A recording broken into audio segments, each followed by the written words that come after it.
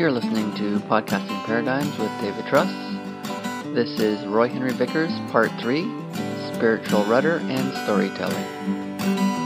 We're walking along the roads, carrying these stones, looking for some place to rest our weary bones, telling stories and we're singing songs, and we create the place we might belong.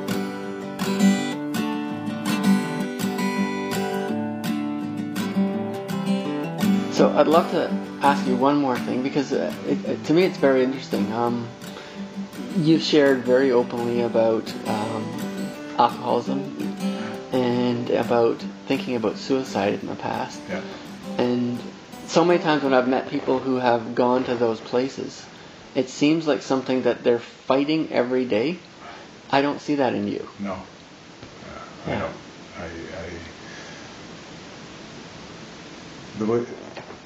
I put it this way. When you have no spirit, when you've lost your spiritual walk in this world, then you have no rudder. You're in your body and you're in your soul. Your soul is not your spirit. Your soul is your persona, your character, the way you express yourself. And so when you look at me, you see the body. When you feel me, when you look at my eyes, there are two things you see: the soul and the spirit. So people say the eyes are the window to the soul. The eyes are also the window to the spirit. Because I can look at you and you can look at me, and I can be who I am and look at you and not have to look away somewhere else because I'm uncomfortable. Because I'm uncomfortable in all my imperfections. Yeah.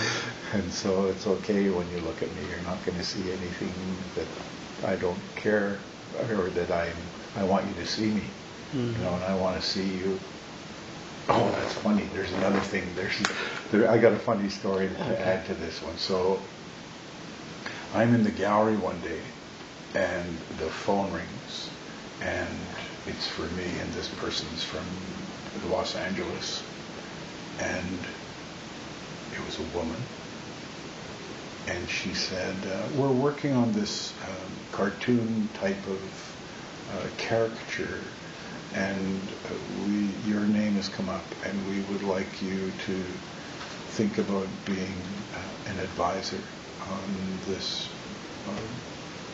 making this film. And I said, whoa, it's an honor that you asked me from so far away.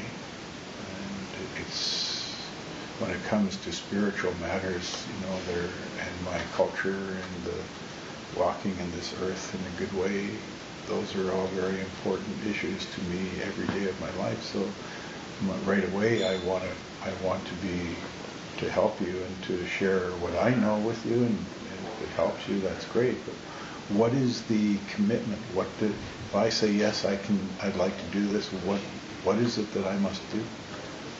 Well, we would need at least 8 months of your life. You mean physically down there in Los Angeles? Yes. I'm sorry, but I couldn't do that. I couldn't do that.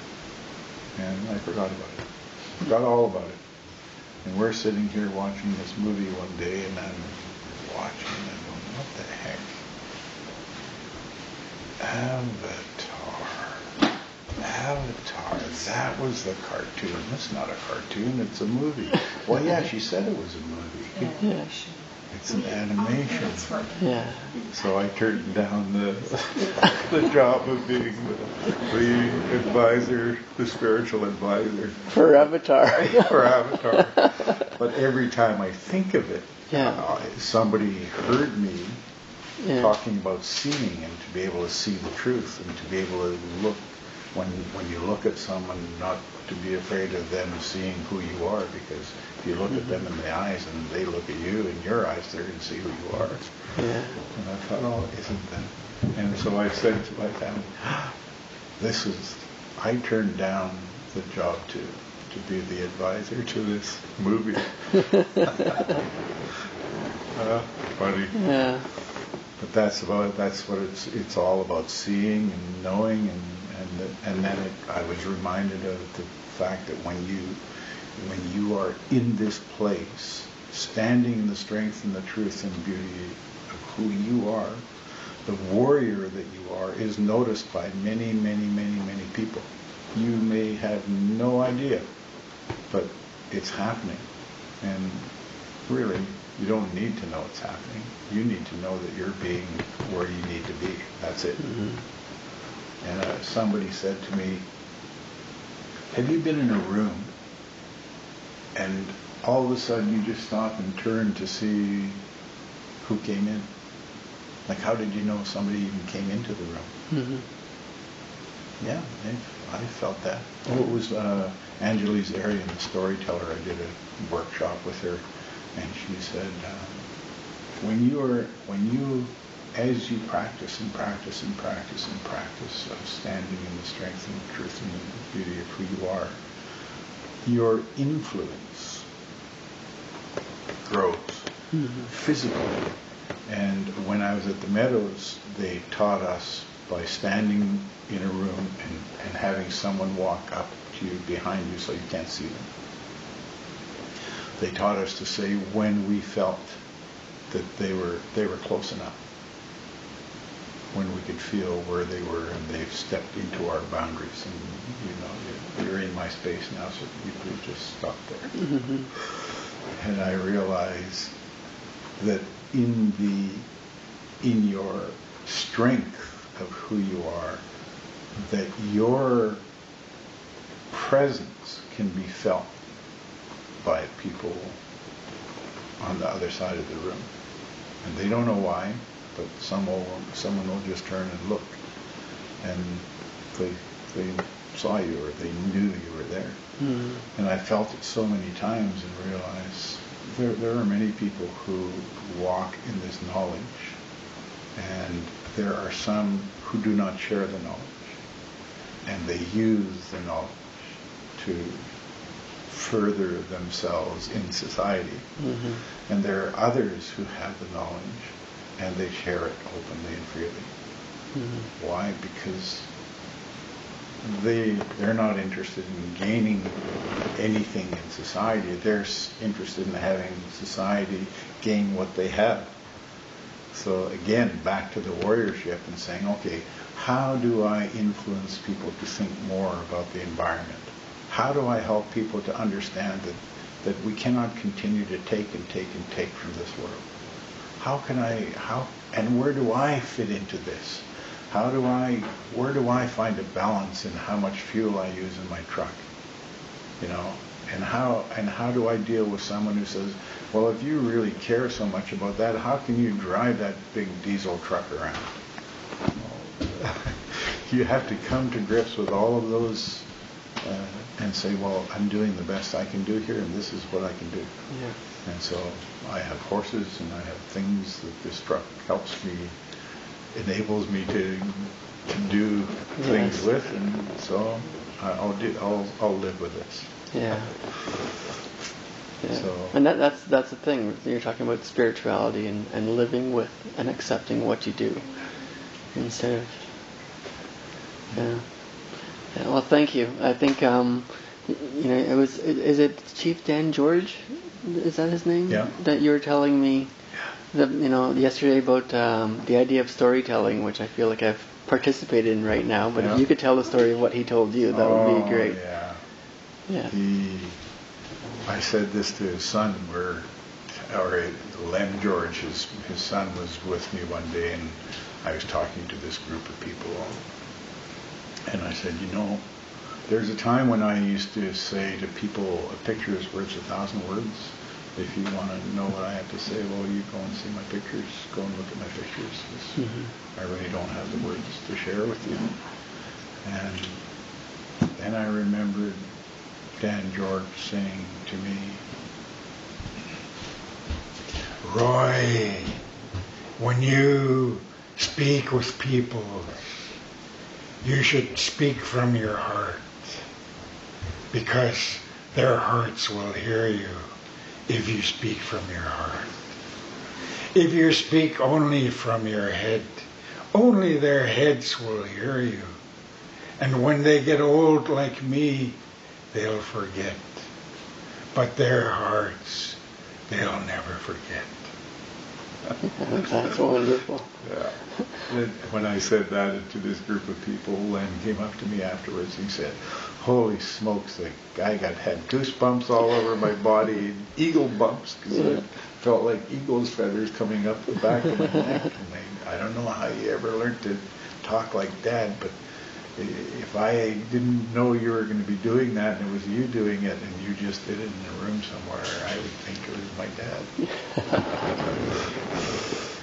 But that was what he was talking about, was the pictures that I was speaking with, that I should be doing them from my heart. From your heart. So he was one of those people early in my career before I became an artist that was saying, when you do it from your heart. And so he was one of the mentors that gave me the knowledge that I should wait for inspiration to come before I act as an artist.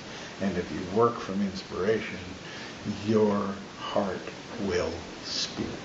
It just will.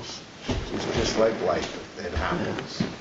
Just like teaching, it happens. We're all teachers. Grace is a teacher. 9 years old. There's lots of children that learn from her, and there's lots of adults that learn from her.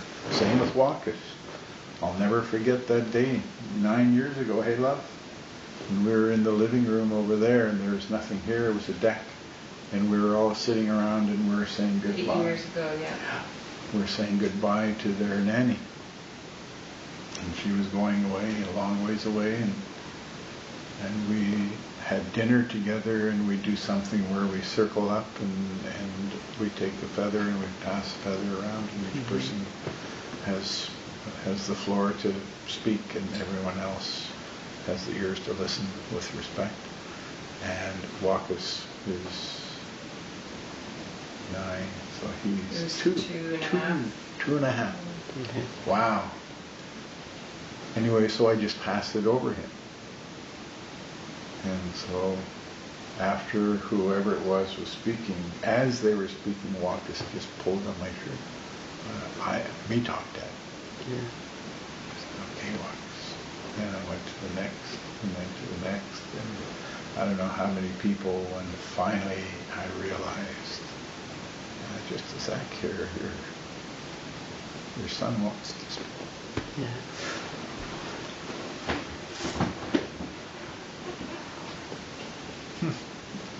So I just stopped everybody and I said, excuse me, but you missed somebody here. So the feather came back and it was given to Wackas. And he got up on the coffee table and sat down on the coffee table, kind of sideways like, and he started talking, looking at the feather, talking very quietly. And he said, can you tell it? It's really hard.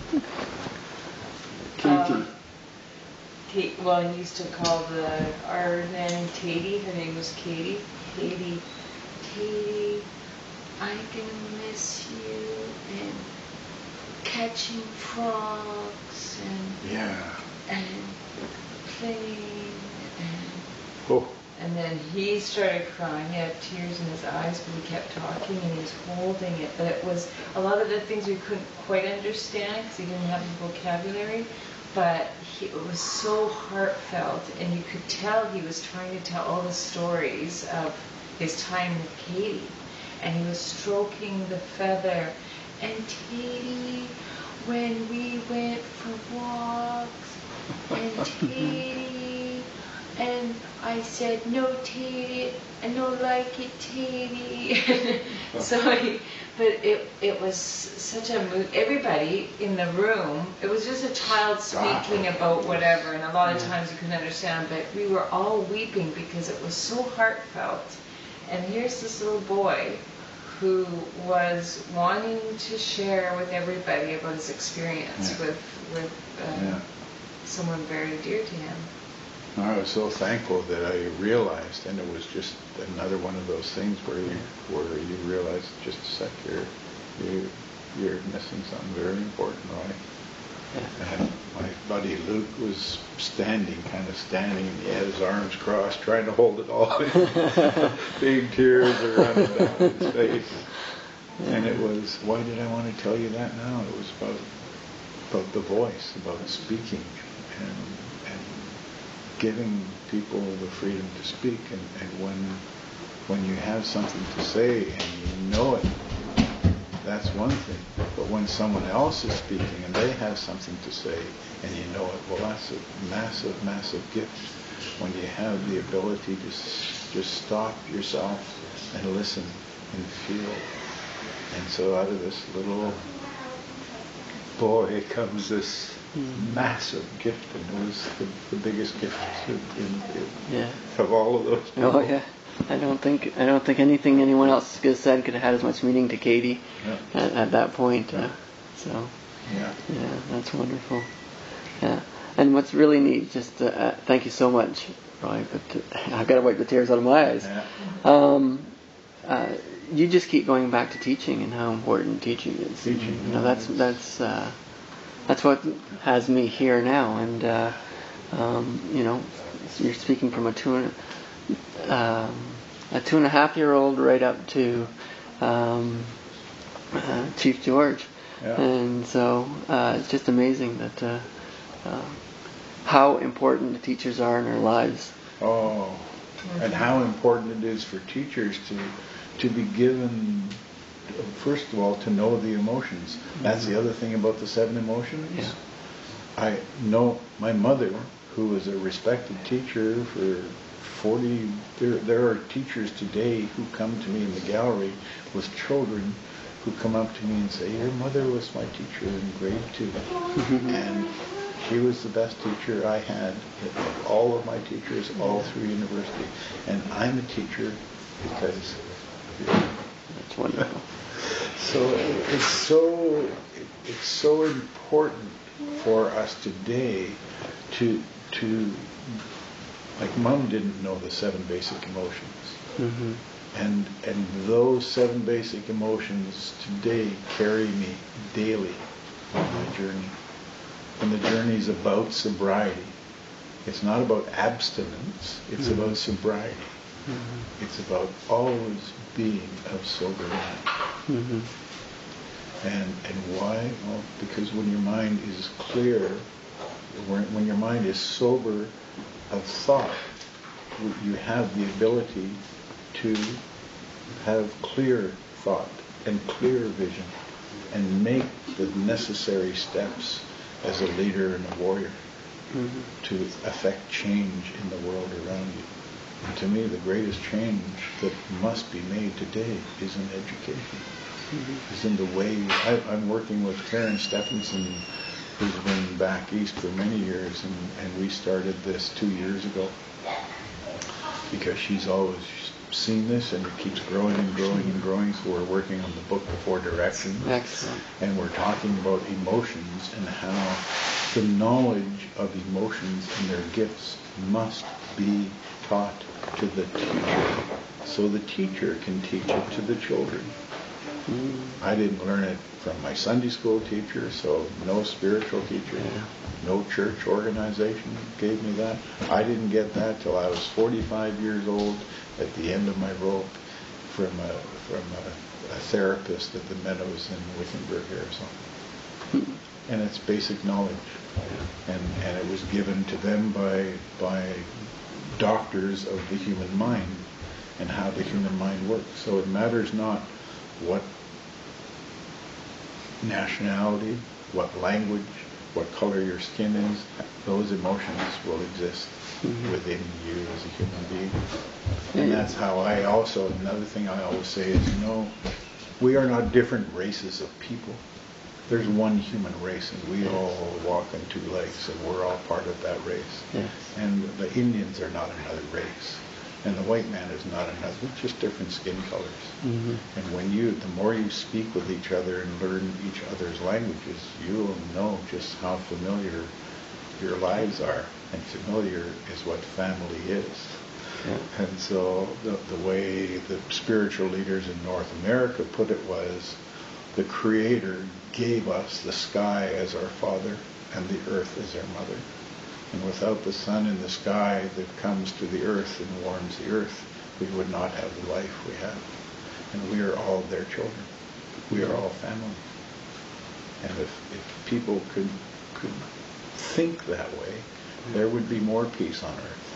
Mm-hmm. And the peace, and I'm a peace dancer. That was the other thing I wanted to share with you. Here, years and years and years later, this woman in Rivers Inlet from Oakino, who has known me since I was a little boy, younger than Wacus, she sent her son, Ted Wacus, to come and ask me if I would accept an adoption into her family.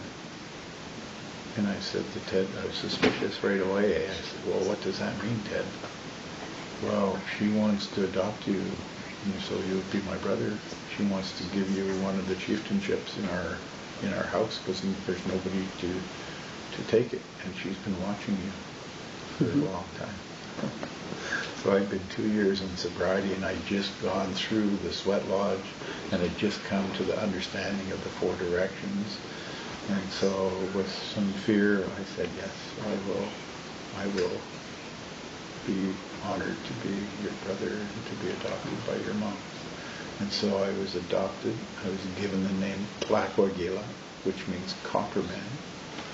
And in that first year of my accepting the chieftainship, I was asked if I would learn to dance the dance of peace. Hmm.